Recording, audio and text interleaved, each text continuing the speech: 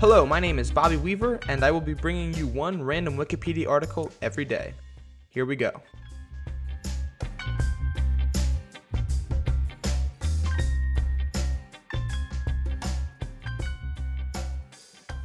Today's feature article is Castle Coe.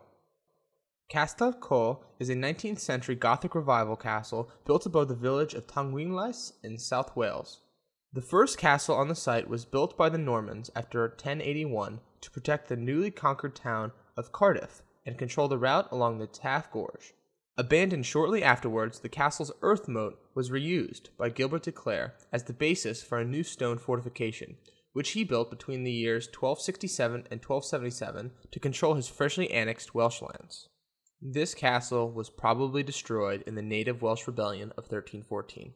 In 1760, the castle ruins were acquired by John Stuart, the 3rd Earl of Bute, as part of a marriage settlement that brought his vast family estates into South Wales.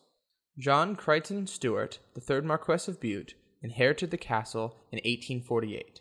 One of Britain's wealthiest men, with interests in both architecture and antiquarian studies, he employed the architect William Burgess to reconstruct the castle as a country residence for occasional occupation in the summer, using the medieval remains as a basis for the design. Burgess rebuilt the outside of the castle between 1875 and 1879 before turning to the interior.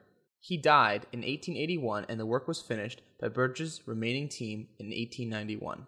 Bute then reintroduced commercial viticulture into Britain, planting a vineyard just below the castle, and wine production continued until the First World War. The Marquess made little use of his new retreat, and in 1950 his grandson, the 5th Marquess of Bute, placed it into the care of the state. It is now controlled by the Welsh heritage agency Cadw. Castle Coe's external features and the high Victorian interiors led the historian David McLeese to describe it as one of the greatest Victorian triumphs of architectural composition.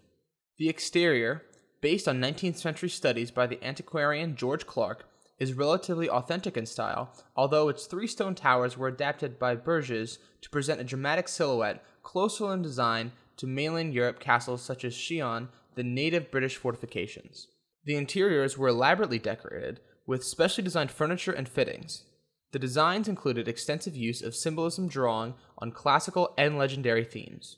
Joseph Mordaunt Crook wrote that the castle represented the learned dream world of a great patron and his favorite architect, recreating from a heap of rubble a fairy tale castle which seems almost to have materialized from the margins of a medieval manuscript.